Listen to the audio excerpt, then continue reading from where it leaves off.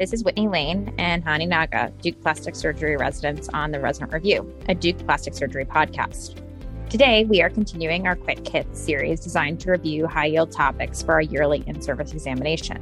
Today, we are going to be discussing high-yield topics related to body contouring, including abdominoplasty and cosmetic liposuction.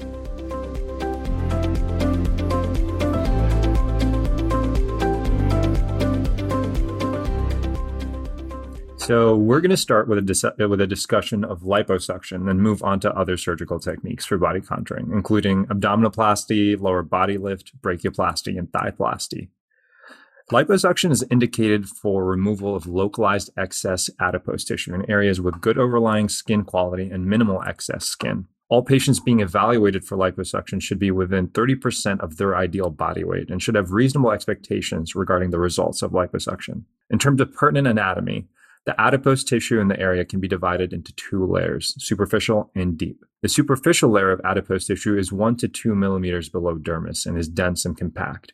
Superficial liposuction can create contour irregularities in this layer. The deep layer is loose and areolar with few septa, and this is where conventional liposuction is performed. There are also zones of adherence, which are areas where the subcutaneous tissue is known to be securely adherent to the underlying fascia. Liposuction should be avoided in these areas to prevent contour irregularities. These areas include the gluteal crease, the lateral gluteal depression, the middle medial thigh, the distal iliotibial tract, and the distal posterior thigh. That's right. When we're talking about liposuction, we oftentimes talk about several different techniques of liposuction. That includes suction-assisted liposuction, power-assisted liposuction, ultrasound-assisted liposuction, and laser-assisted liposuction. Notably, power-assisted liposuction and ultrasound-assisted liposuction have been shown to reduce surgeon fatigue as compared to just suction-assisted liposuction, although no major other clinical benefits have been consistently demonstrated. Basically, it saves your arms and allows you to be able to operate for the rest of the day.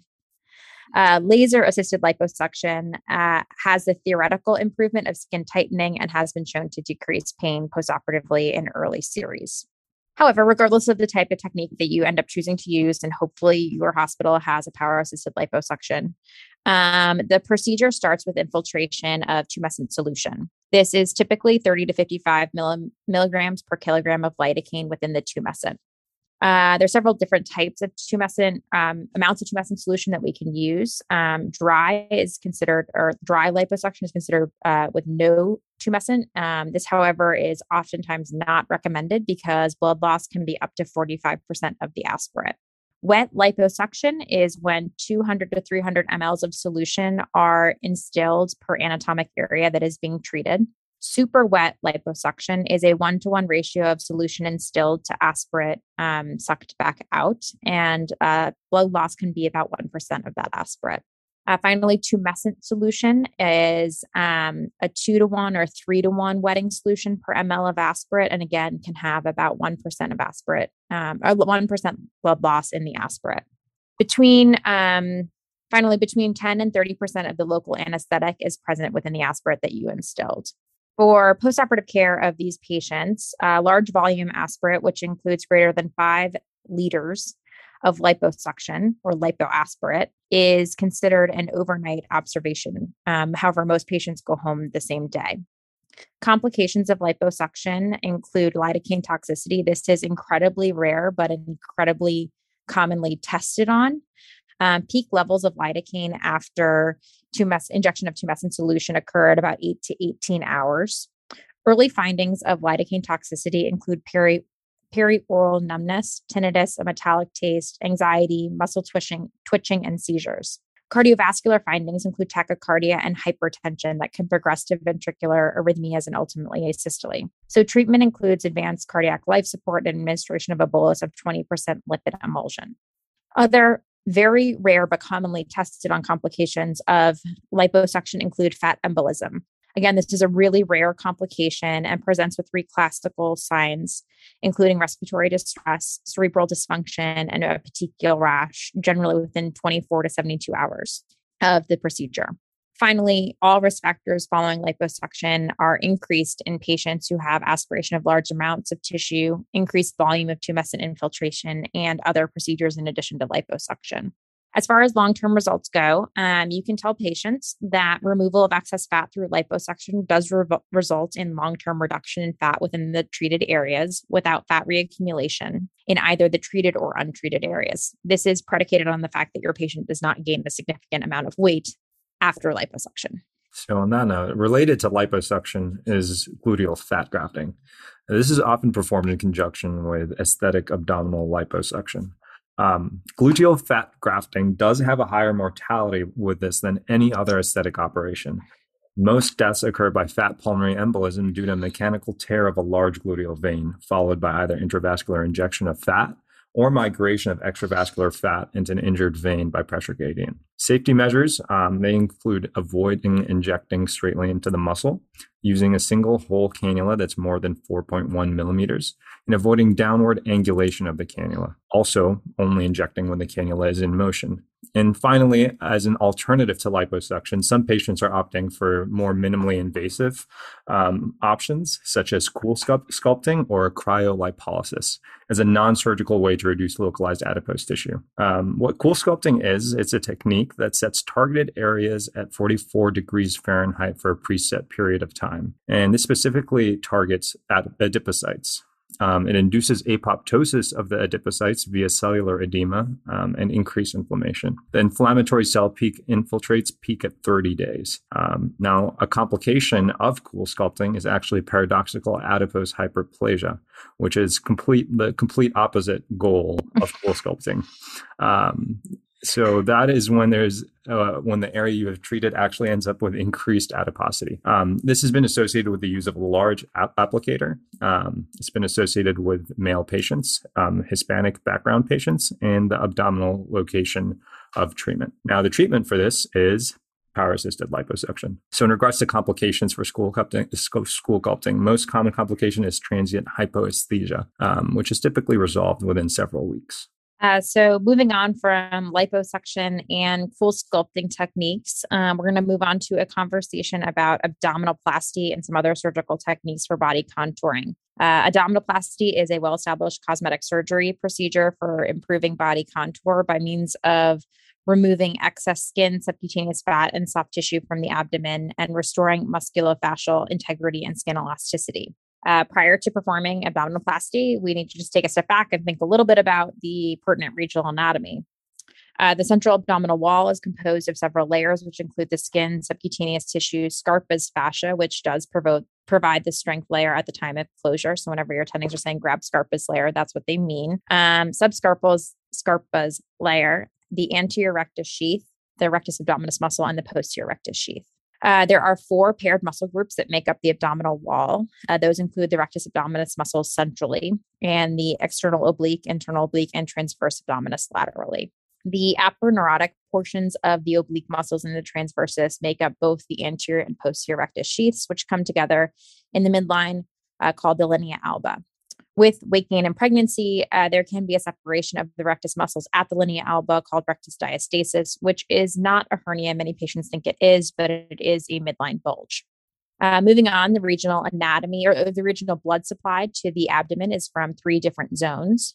Zone 1 is the mid-abdomen, which is supplied by the deep inferior epigastric artery.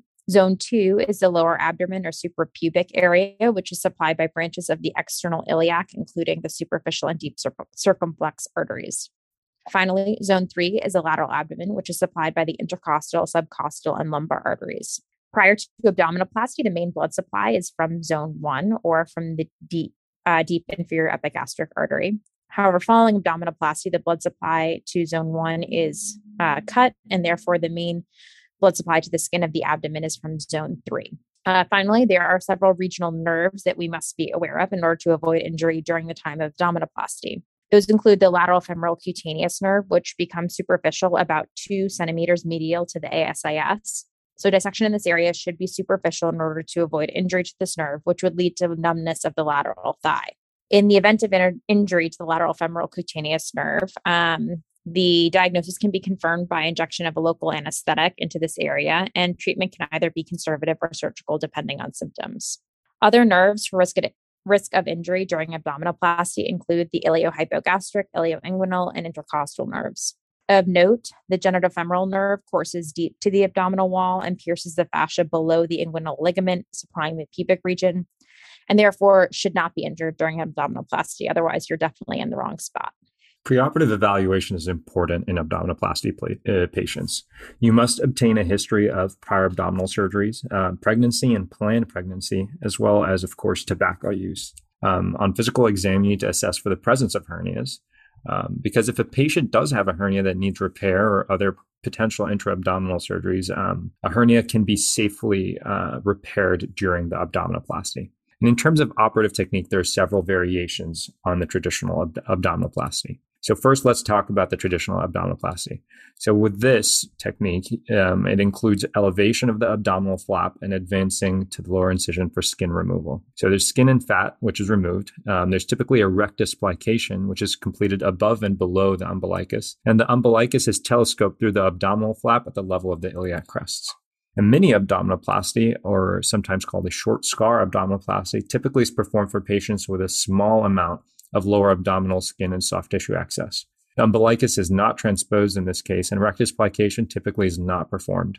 A fleur-de-lis abdominoplasty is best employed for patients with both vertical and horizontal skin laxity and includes both a horizontal scar as well as a vertical scar. And for all abdominoplasty techniques, progressive tension sutures can be placed from Scarpa's fascia to the abdominal wall fascia. This helps close dead space, minimize flap movement, minimize seroma rate, and minimize tension on your closure.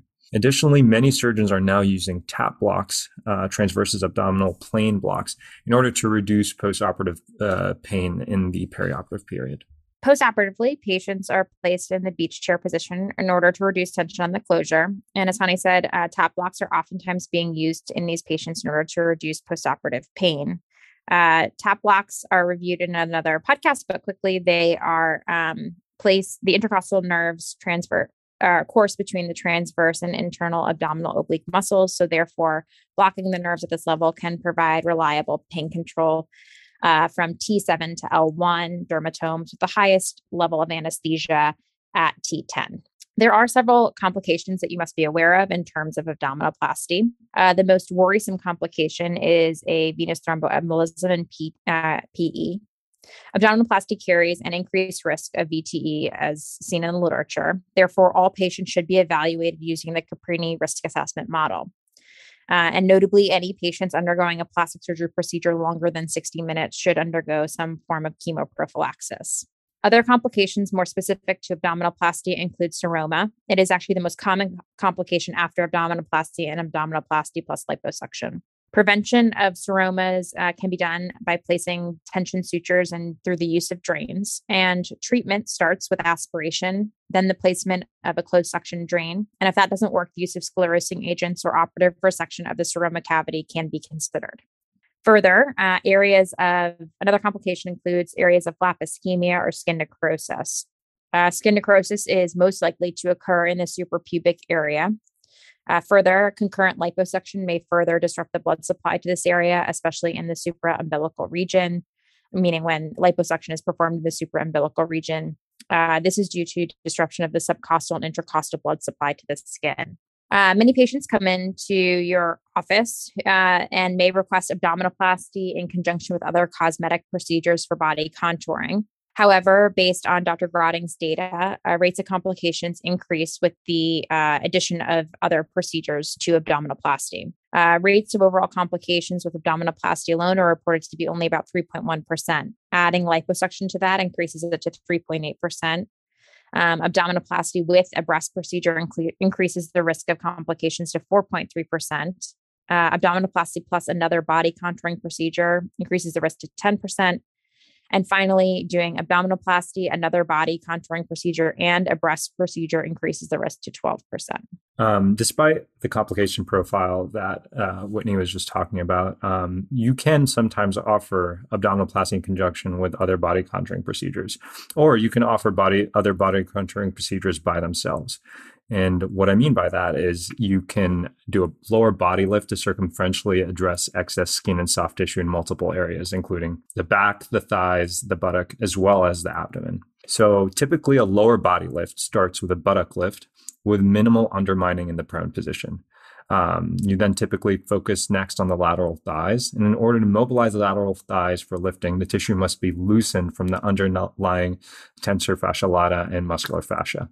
This is done in a discontinuous manner in order to maintain the neurovascular supply to the skin and prevent seroma formation as described by Lockwood. Release in the lateral gluteal depression area is found to be most effective in allowing the advancement of flaps in the lower body lift. Finally, you flip the patient supine in order to perform the abdominoplasty portion of the case as described above. Complications of a lower body lift include seroma, which is the most common complication, and hematoma. Male gender is an increased risk factor for hematoma and seroma in patients independent of other comorbidities. So now moving on from the abdomen and back, we're going to talk about some other body contouring procedures, including brachioplasty. This is a body contouring procedure often done in bariatric patients who demonstrate laxity and tissue access of the arms following weight loss. Notably, laxity of the skin is caused by loosening of the clavopectoral fascia. This is a fascia that lies deep to the pectoralis major muscle and extends from the clavicle to the dome of the axillary fascia. Before we get into the techniques for brachioplasty, we do need to talk about the related regional anatomy. Namely, there are two sensory nerves that travel superficial to the deep fascial layer and are thus at risk of injury during brachioplasty. These include the medial brachial cutaneous nerve and the medial antebrachial cutaneous nerve. We often are tested on one or both of these every year. The medial brachial cutaneous nerve innervates the medial aspect of the upper arm, while the medial antebrachial cutaneous nerve, or MABC, innervates the medial side of the upper arm and the ulnar forearm. The MABC is the more commonly injured of the two nerves, given that it pierces the deep fascia about 14 centimeters proximal to the medial epicondyle of the elbow and travels with the basilic vein within the superficial plane. Damage to this nerve can cause medial forearm sensory loss. And the recommended technique to protect the MABC during brachioplasty is to leave 1 centimeter cuff of fat overlying the deep fascia. So kind of to go over the different techniques to address kind of excess skin in the arms. So there's liposuction. So this is most suitable for patients with minimal skin laxity with skin pinch less than 1.5 centimeters and mild to moderate amounts of adipose tissue. So liposuction can be performed as a standalone technique. In the mini brachioplasty, so you can use this technique for patients with good skin quality and a moderate amount of excess skin and adipose tissue. And it's a brachioplasty that's limited to the proximal half to 1/3 of the arm. This technique will have limited to no benefit for massive weight loss patients. Next, we have the traditional or extended brachioplasty. The extended brachioplasty is most commonly used for patients with excessive skin laxity and adipose tissue. The superior incision is often placed 1 finger breadth above the bicipital groove, and the inferior incision is based on the pinch test. The technique can be combined with liposuction. Performing liposuction in conjunction with brachioplasty aids in tissue dissection with a decreased risk for nerve injury and lymphedema. And also notably, it does not increase wound complications. So in anchoring the arm flap, you should be anchoring to the axillary fascia to prevent widening of the scar. A posteromedial incision has been shown to minimize tension on the surgical incision, which leads to better scarring and less visibility of arm scars. In regards to complications, the most common complication is widened hypertrophic scars. And additionally, this is the most common reason for additional surgery. Another common complication of liposuction of the arm is contour irregularities. And as we continue our tour de force of the body contouring surgeries, we are going to finish with a discussion of thighplasty. This obviously addresses medial thigh excess skin and soft tissue. The technique can be performed in either a transverse fashion, right under the gluteal fold, or as a full-length vertical thighplasty. Intraoperatively, it is important to suspend the thigh flap to the superior fascial system, or the Colles fascia, as it's called within the thigh, to prevent complications such as scar widening, inferior migration of scars, traction deformity to the vulva in female patients, and early recurrence of thytosis. Postoperatively, the most common complications of thighplasty are prolonged edema due to circumferential compression of the low-pressure lymphatic system within the lower extremity. And to round out our entire conversation, we need to take into account massive weight loss patients. In patients who have undergone gastric bypass surgery, consensus recommendations are to wait to proceed with body contouring, to wait at least 1 year from surgery and until the patient has had stable weight for 3 to 6 months. In addition, nutritional status in bariatric patients are common and need to be addressed preoperatively. They can have deficiencies in iron, calcium, vitamin B12, folate, and thiamine. In addition, patients should have a minimal amount of 60 to 100 grams daily of protein to prevent malnutrition and avoid delayed wound healing in patients. And iron deficiency is the most common nutritional deficiency and should be evaluated with the CBC. Thiamine or B1 deficiency can present as post-operative confusion in the form of Wernicke's encephalopathy. And finally, gastric bypass has been shown to be associated with higher rates of surgical complications following body contouring than other weight loss methods, including gastric sleeve. And this is potentially due to the aforementioned nutritional deficiencies. So that completes our tour of body contouring for patients, especially those that have had massive weight loss. We did not address breast and mastopexy or breast reduction in these patients. Those will be addressed in a separate podcast related to breast reduction and mastopexy. So again, thanks for joining us today. And we look forward to having you joining us on some of our future podcasts addressing further high yield topics for in-service exam. Thanks so much. As a plastic surgeon with a unique vision for each patient, the more options you have at your fingertips, the better. Natrel is one of the portfolios available to you. To learn more, visit natrelsurgeon.com.